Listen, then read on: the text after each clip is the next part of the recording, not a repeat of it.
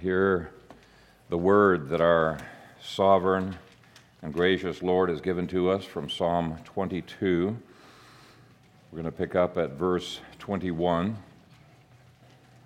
The last words of Christ's suffering in the first half of this psalm, and he says, "Save me from the lion's mouth and from the horns of the wild oxen. You have answered me. I will declare your name to my brethren. In the midst of the assembly I will praise you. You who fear the Lord, praise him. All you descendants of Jacob, glorify him and fear him, all you offspring of Israel. For he has not despised nor abhorred the affliction of the afflicted, nor has he hidden his face from him. But when he cried to him, he heard.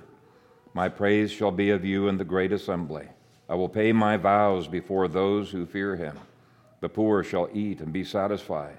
Those who seek him will praise the Lord. Let your heart live forever. All the ends of the world shall remember and turn to the Lord, and all the families of the nations shall worship before you, for the kingdom is the Lord's, and he rules over the nations. All the prosperous of the earth shall eat and worship. All those who go down to the dust shall worship, shall bow before him, even he who cannot keep himself alive. A posterity shall serve him. It will be recounted of the Lord to the next generation. They will come and declare his righteousness to a people who will be born, that he has done this. Amen.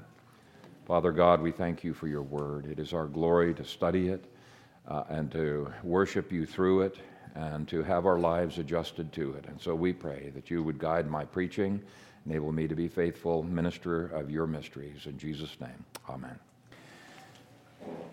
Well, Psalm 22 is very neatly divided up into two parts, and I believe that 1 Peter 1, verse 11, perfectly captures the two parts of this psalm when it talks about the Old Testament saints who, quote, testified beforehand the sufferings of Christ and the glories that would follow. And so the sufferings of Christ are Psalm 22, verses 1 through 21a, and the glories that follow are verses 21b through to the end of the psalm.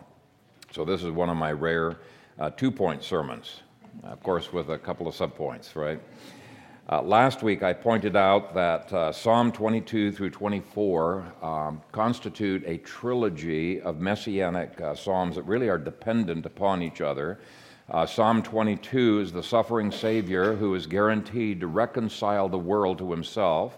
Psalm 23 talks about him being a shepherd who cares for, gathers, and protects the sheep that he died for. And Psalm 24 shows the divine king who is the Lord of his people. And some have characterized those three psalms as being the cross, the crook, and the crown. And last week we saw how they fit together. They complement one another just perfectly, and I'm not going to repeat those ideas. For our Resurrection Day sermon, I want to focus on the second half of Psalm 22, on the glories that follow Christ's resurrection. So most of my sermon will be on point number 2. But I do want to take about 4 to 5 minutes to at least give you an overview of the first half of the book. And we'll start with the title. The title says, "To the chief musician," which ties this psalm in with temple liturgy and the sacrifices that pointed to Jesus.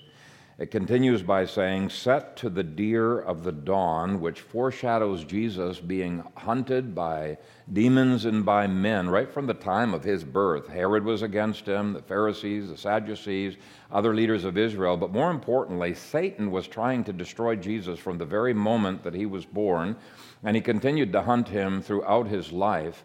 And this psalm is going to use some very, very vivid imagery of that demonic oppression and attacks that were brought against Jesus. Verse 1 shows Jesus forsaken on the cross by the Father. And you'll recognize those words, my God, why have you forsaken me?" as being uttered by Jesus during those 3 hours of darkness. And so this part of his suffering has to do with abandonment. Abandonment is a very real and a very deep kind of suffering. And yet verses 3 through 5 show a complete trust in the Father. He says, "You are holy." He never questions God's goodness, and that too is a kind of suffering doing right and thinking right even when life is terrible. It's a kind of self-denial. He also says, enthroned on the praises of Israel, our fathers trusted in you. They trusted and you delivered them. They cried to you and were delivered. They trusted in you and were not ashamed.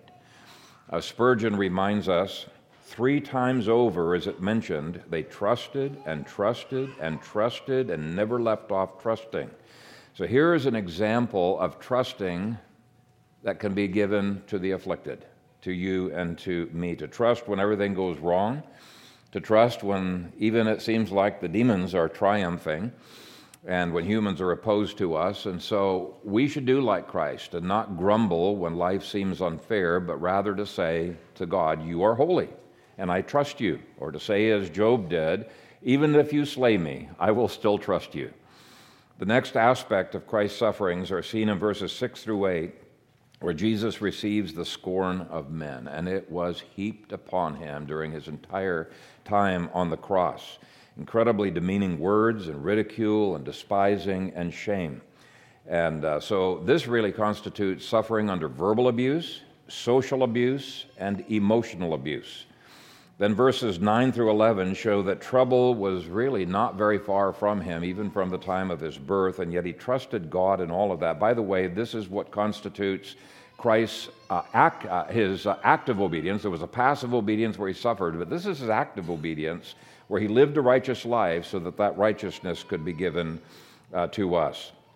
Verses 13 through 14 introduce again the demonic tormentors that goaded men to torment him. Then verse 15 deals with suffering of his body. So there was weakness, his bones are out of joint, inner agony and thirst.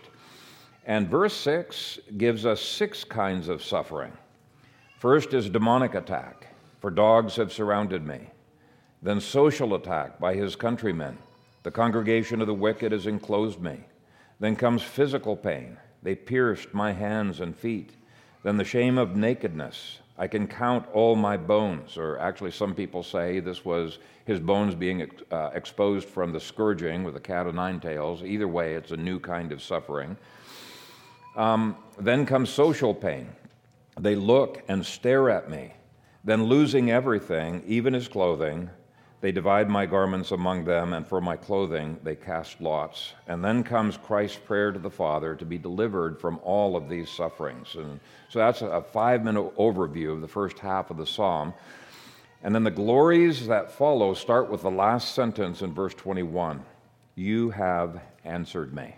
Now that little phrase there is the hinge upon which the whole psalm swings. And so the question comes, when was that answer?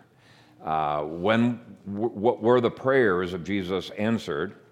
There were some aspects that were answered the moment that he died and he went to paradise, and he was protected from men and from demons. They no longer could have access to him. And really for us, we can look forward to death too. It's conquered. We go straight to paradise. And so there's a sense in which we're delivered in our souls anyway and experience glory. But this prayer actually wasn't, and commentators agree, it wasn't completely answered at his death, because part of the prayer is that he would be delivered from death. And as another psalm says, that his soul would not be left in Sheol. And so the prayer really was answered on Resurrection Day. You have answered me is separated in our version anyway from the rest of verse 21, because this is now the glorious transition that happened on Sunday morning, on Resurrection Day. It was the day in which every aspect of the previous prayer was completely answered. And I want to just make a quick application even from that, because I would encourage you not to think that when God delays answering your prayers that he's not listening to you. He's not going to answer your prayers. Here was prayers of Jesus, the one whom the Gospel of John says the Father always hears. And here he says, yes, the Father has answered me, but it was a delayed answer. It was only delayed by 3 days, but it was a delayed answer. And so the point is that we sometimes have the testing of our faith just as Jesus' faith was tested by that delay. It's a kind of suffering as well. But the prayer, every aspect of the prayer was answered at the resurrection, and then he ascended to his throne in glory. So the rest of the sermon, we're going to be looking at the growth of those glories that followed the resurrection, or another way of saying it is the growth of the kingdom to the end of time. His death was not in vain. His priesthood was not in vain. Eventually, this will be a redeemed world. And so I want to look at each stage of this gradual growth because I think it can help us to quit being discouraged. Many of us, myself included, really wish sometimes we could have instant success. But when you look at the different parables of the kingdom that are in the Gospels, it talks about a gradual, almost imperceptible growth of that kingdom. I've included a picture in your outlines that shows one of those parables. It's the mustard seed. And I believe it's the Brassica nigra mustard seed, the black mustard seed. It was the smallest seed in their gardens at that time. And it was what Mark calls an herb. You know, the other Gospels mention tree, but Mark mentions it's an herb. Clearly, it has to be an herb that grows as tall as a tree and acts like a tree, okay? And so has a tree-like figure. And there's only one plant in their gardens that fit that, and it was Brassica nigra. It was a black mustard plant that grew from 6 to 30 feet tall. 30 feet tall is a pretty tall herb.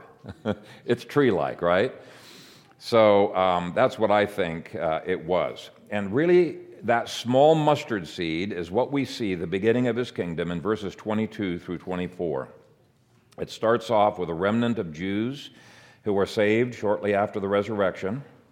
Verses 22 through 24, let me read that again. I will declare your name to my brethren. In the midst of the assembly, I will praise you.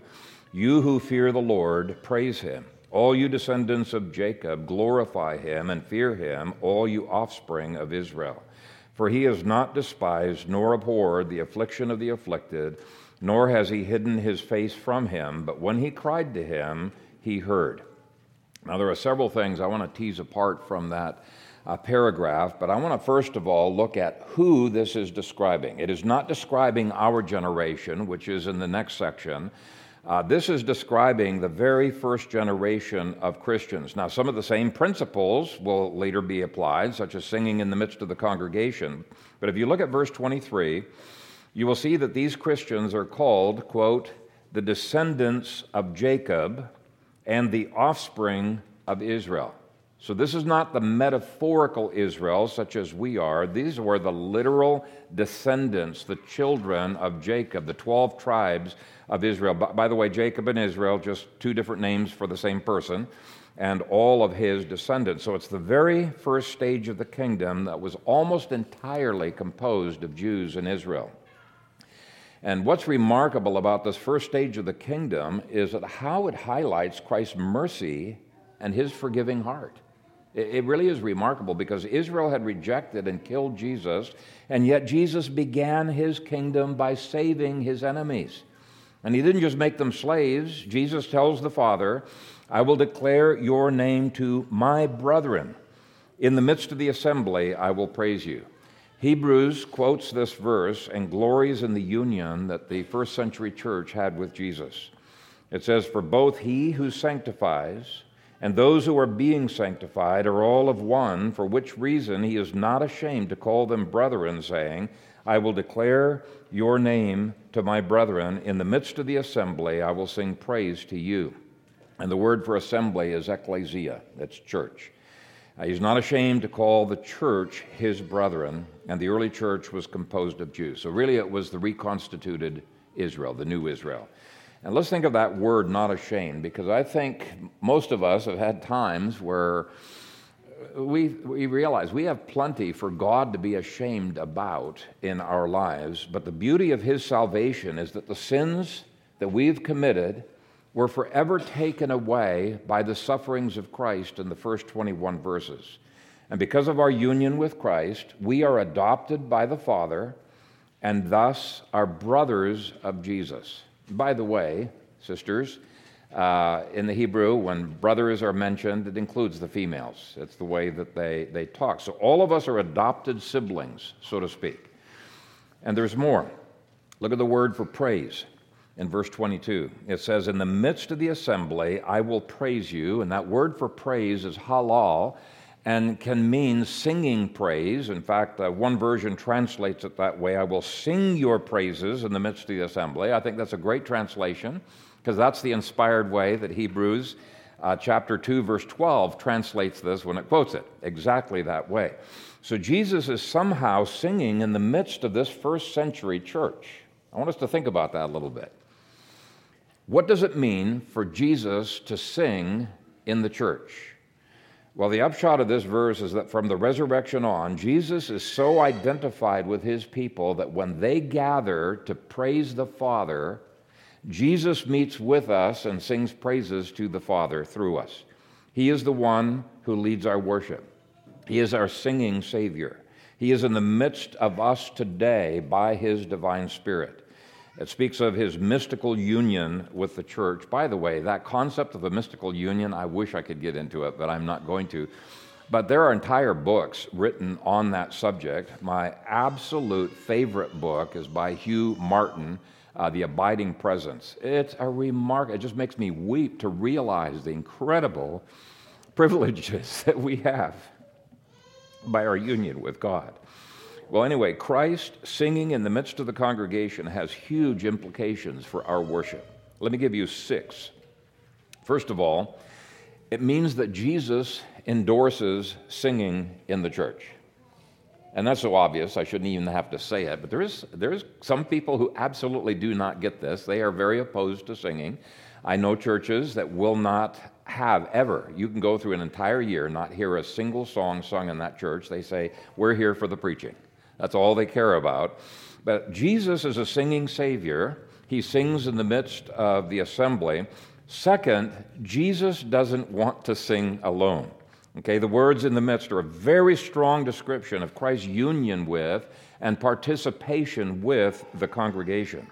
Now, if Hebrews 2 indicates that he's not ashamed to call us brethren and to sing in our midst, then we ought not to be ashamed of meeting with him and singing with him. So it's a call not just for church attendance, but it's a call for church singing. And yet some people don't like to hear themselves sing. And I say, tough. Jesus wants you to sing. He wants to be singing in the midst. Now, if you are singing off key, you can sing a little bit quieter, but still, be singing. He wants you to sing. Third, there is a special presence of the Lord in the church that is not true elsewhere. And this is one of the reasons why Reformed people have spoken of the church gathered as being a means of grace. God causes special blessings to flow from Zion. Now, he's omnipresent, so it doesn't mean that he's absent from your homes. We don't mean that at all. But the scriptures are quite clear that there is a special presence and manifestation of Jesus when the church is corporately gathered for worship. Jesus says, "For where 2 or 3 are gathered together in my name, I am there in the midst of them." And commentators point out this is not talking about a Bible study. The context is church, and specifically church discipline. So there's a special presence. Fourth, our worship services must be led by Christ and empowered by Christ. It's one of the implications of the resurrection. But the question comes, well, how can we do that since he's not visibly here? And I would say it's through his word. It's through his word. The first phrase indicates that it's Christ's word that is delivered to the brethren. He declares the Father's name when the word is preached. And the second phrase indicates that it's Christ's songs that are lifted up to heaven.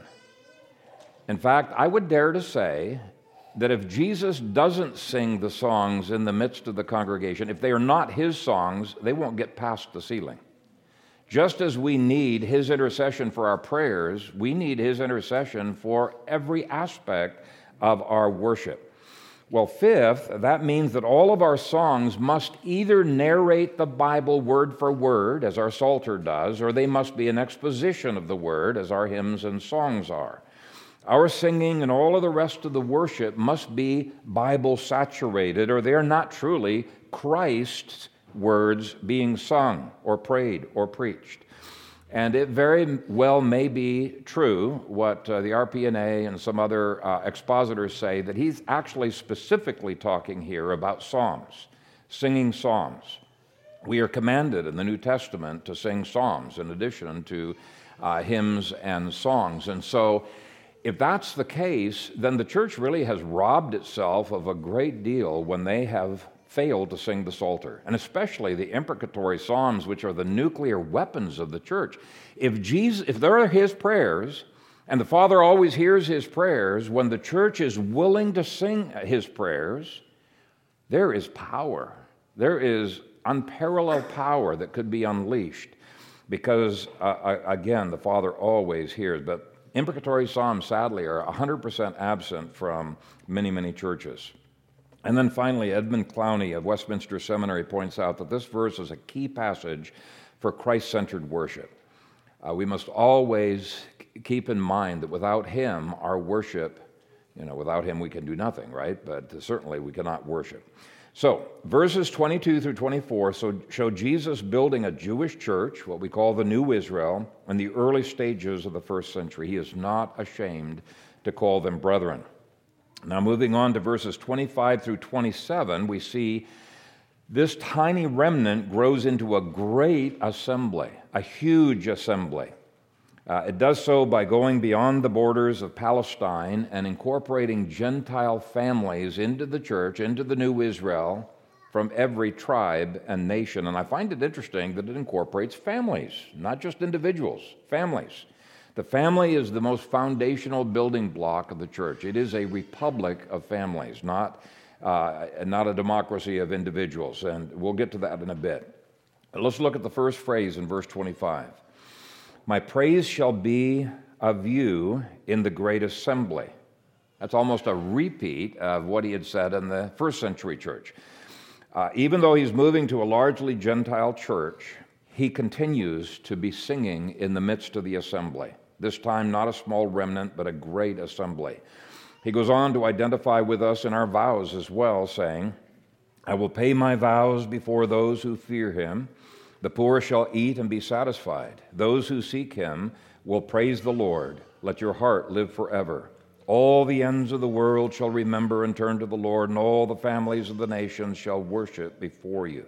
Notice that families, as families, worship together. Church is made up of families, but those who eat of the sacrament are a subset. They are those who are able to take the vows, who fear the Lord, those who seek him actively, those who remember, and those who turn. But let me outline 8 additional things that characterize the privilege of partaking of the Lord's table. First, the Lord's Supper is in a context of praise, not of sorrow. Some people don't think that they're properly celebrating the Lord's table if they're not crying or if they're not sad, remembering the death of Christ. But here's the thing, we serve a risen Savior. He's not on the cross anymore. And those crucifixes that still have Jesus hanging on it, I think do a disservice to our faith. And so Jesus is praising. He's not weeping. He's praising within the assembly, and we have plenty of reason for joy as well. The second thing to notice is that this communion meal to which Christ calls us to rejoice is in the great assembly. This is not a meal for private participation, as some people are wont to do, and many home churches, they just do it in their family. No. This is something to be celebrated in the great assembly, and Paul several times speaks of the Lord's table as not being for the private homes, but for when the church is all gathered together. Third, the Lord's table is connected to vows. But I find it very interesting who is taking this vow here. Jesus is. He says, I will pay my vows before those who fear me. Notice that the my is capitalized there. It's an interpretation, but I think it's referring to Jesus. Jesus is rejoicing. Jesus is making vows in the Lord's table, and he makes those vows in the great assembly before those who fear God. Now, to me, this is staggering that Jesus would be willing to make a vow on my behalf in the Lord's table, but he's so committing himself to us that he does so by way of a vow. Now, we make vows to him as well. In fact, by the way, that's why this Lord's table is called a sacrament. It's from the Latin sacramentum, which is the vow that was made between a commander to his troops and the troops to the commander. It's essentially a visible vow that's made before God. Fourth, we who are gathered to eat with Christ are called to fear God. We're described as those who fear him. The fear of the Lord is an absolutely essential feature of the Christian faith. Now, it's compatible with praise and joy, but it does show reverence, and we should come with reverence before this table. Fifth, it says that the poor shall eat and be satisfied. Now, several commentators take the Hebrew word for poor as meek. Either way, it works. If you're poor in spirit, you will be meek. You will be in total dependence. But the point is, this is not a meal for the proud. This is a meal for the meek or the poor in spirit. In other words, we come to the Lord's table not because we're strong, but because we need his strength. That's what I preached on earlier. We come not because our lives are put together, but because we need him to put our lives together. Now, he does have conditions, and those conditions are even laid out here, and they're explained elsewhere. So there are conditions for coming, but it's not being strong in spirit that is one of them. Sixth, it is these meek or poor who are satisfied. Some people come to the Lord's table, and they get nothing whatsoever out of the table. They don't find any blessing. But when you come in faith, when you come in meekness, you are satisfied.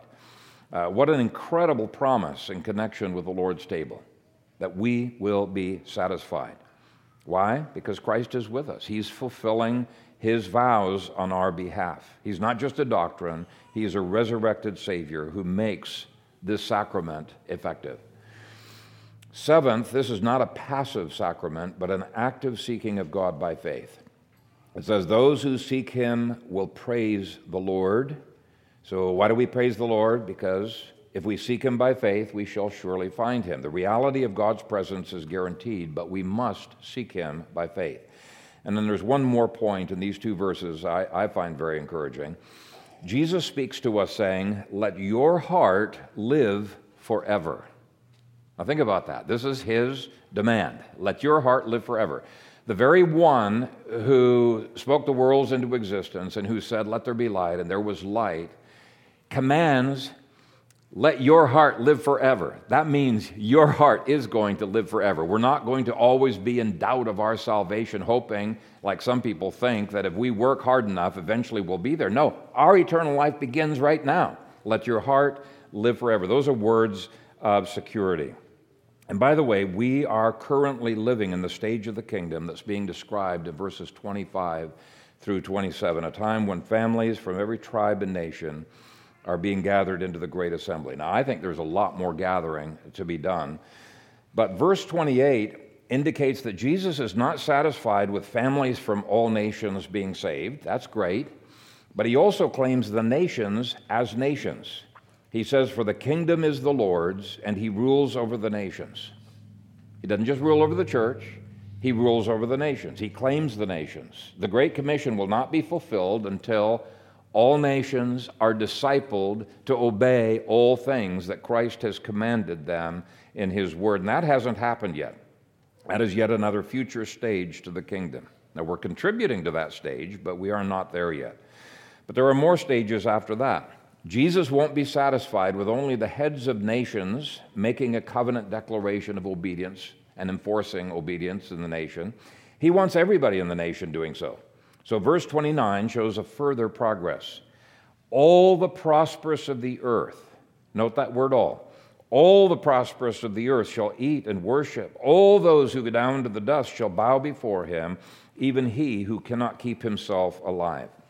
Eventually, planet Earth will experience such revival and reformation that absolutely everyone, from the richest to the poorest of those nations, will worship by bowing down before Christ. By the way, we ought to learn to bow down in public worship and in private worship. But I love the extent to which Christ's kingdom is guaranteed to go. Now, I've been mocked by amillennialists, by friends. Oh, Phil, you're a triumphalist. I say, yeah, what's the alternative of being triumphalist? A defeatist? A failure? A washout? I mean, we can throw the names back and forth. That means nothing. What does the Scripture say? That's the key thing. And I love passages like this that indicate that Jesus guarantees his victory will be over everyone eventually. 1 Corinthians 15 says, all enemies must be put under his feet. Colossians 1 says all things that are created must be redeemed and reconciled to Christ. Jeremiah 31 says that the new covenant progress will eventually be so successful that evangelism won't be needed anymore because everyone will know the Lord. So at that stage of the kingdom, we will be long past the temporary swamps, marshes, and salt pits. That's a metaphorical figure of some pockets of unbelief in Ezekiel 47, verse 11.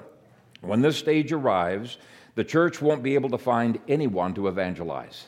They can be hunting the highways and byways. They won't find anybody to evangelize. Jeremiah 31 says, "No more shall every man teach his neighbor and every man his brother, saying, 'Know the Lord,' for they shall all know me, from the least of them to the greatest of them, says the Lord." So this section anticipates some period in future history when everyone will be in the church. But that's not the last stage of history either. The postmillennial optimism of this chapter is off the charts. Just having one period of history when everyone believes, I think, would be wonderful. I'd be totally satisfied with that, but apparently Jesus is not. Verses 30 through 31 say that this characteristic of everyone believing will continue from that period on and extend to all generations as long as there are humans being born. It says, "A posterity shall serve him. It will be recounted to the Lord to the next generation. They will come and declare his righteousness to a people who will be born, that he has done this." He has done this. Only he could do this. His universal kingdom, in which all are saved, which is the previous verse, verse 29, will span multiple generations. It's the word posterity, okay, tsera, a next generation, dor, and yet another people who will be born. So at least 3 generations will come after verse 29. And so this is one of many scriptures that makes me 100% convinced that Christ cannot come back imminently. There are too many prophecies to be yet fulfilled. All of the imminent passages were fulfilled in the first century, all of them, but not his second coming, not the end of history.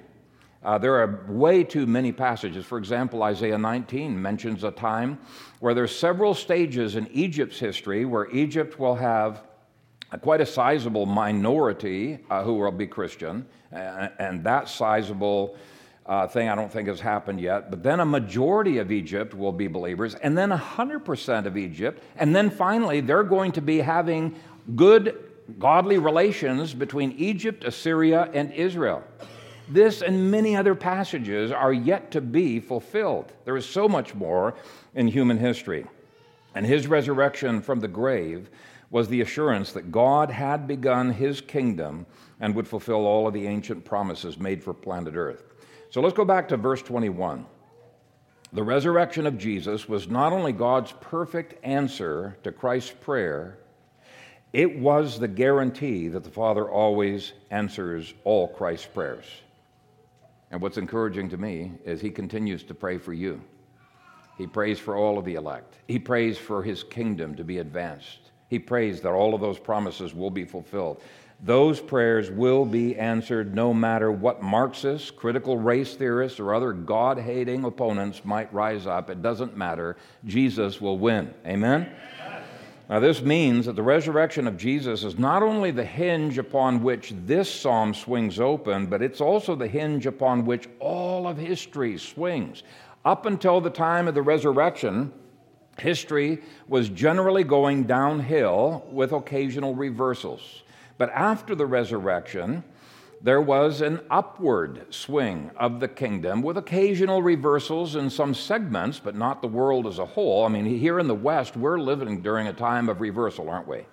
It's pretty bad, but not worldwide. Worldwide, the church is growing off the charts. It's just astonishing. And so, downhill to the cross till everybody's abandoning Christ. It says the sheep were scattered. And then a reversal of history from the cross. It makes a cross-centered perspective on history. And according to the last, and Jesus said, "I will build my church and the gates of Hades will not prevail against it," right? But so many eschatologies out there are defeatist. No matter what they say, they see everything as going downhill. According to the last verses of this psalm, history will not end with a whimper and a great apostasy, as so many people have supposed. This is a gross misinterpretation of Revelation 20. And I've been a part of that misinterpretation of the past, and I've confessed that to the Lord. As my sermon series on that book showed, Revelation 20 shows that the final gathering of Gog and Magog is at a time when the world is converted. And Gog and Magog, who don't exist anymore right now, long since dead, buried, will be resurrected from Hades to give one last attempt to overcome and overwhelm a Christian world. But before they can do so, Christ will judge them, cast them into the lake of fire, and cause this world to enter into its final and permanent stage of glory. And so very literally, this psalm depicts what 1 Peter 1:11 talks about as the sufferings of Christ, which were already past, and the glories that follow, which had already begun to increase. And so the bottom line is we ought never to grow disheartened or discouraged. If Jesus was raised from the dead, which he certainly was, then the Bible guarantees, as Isaiah 9 verse 7 words it, that of the increase of his government and peace there will be no end upon the throne of David and over his kingdom, to order it and establish it with judgment and justice from that time forward, even forever. Why? The last phrase says, the zeal of the Lord of hosts will perform this. Or as the last phrase of this psalm words it, he has done this. His resurrection guarantees it. May we believe it. Amen. Amen. Father, we thank you for this psalm. What an encouragement that Jesus bore away our sins in the first half of this psalm. And he rose victorious, and that we were raised with him, and we're seated with him in the heavenlies. And this mystical union that we have with Christ enables us to be able to say that we are overcomers, that everyone who is born of God overcomes the world, and this is the victory that overcomes the world, even our faith. Father, give to us this faith that lays hold of the victory that Jesus Christ has accomplished and is applying in history. May we never get discouraged. May we never grow disheartened. May we never give up on the things that we are doing, knowing that our labors in the Lord are not in vain. And I pray this great hope, this great encouragement upon this your congregation. In Jesus' name, amen.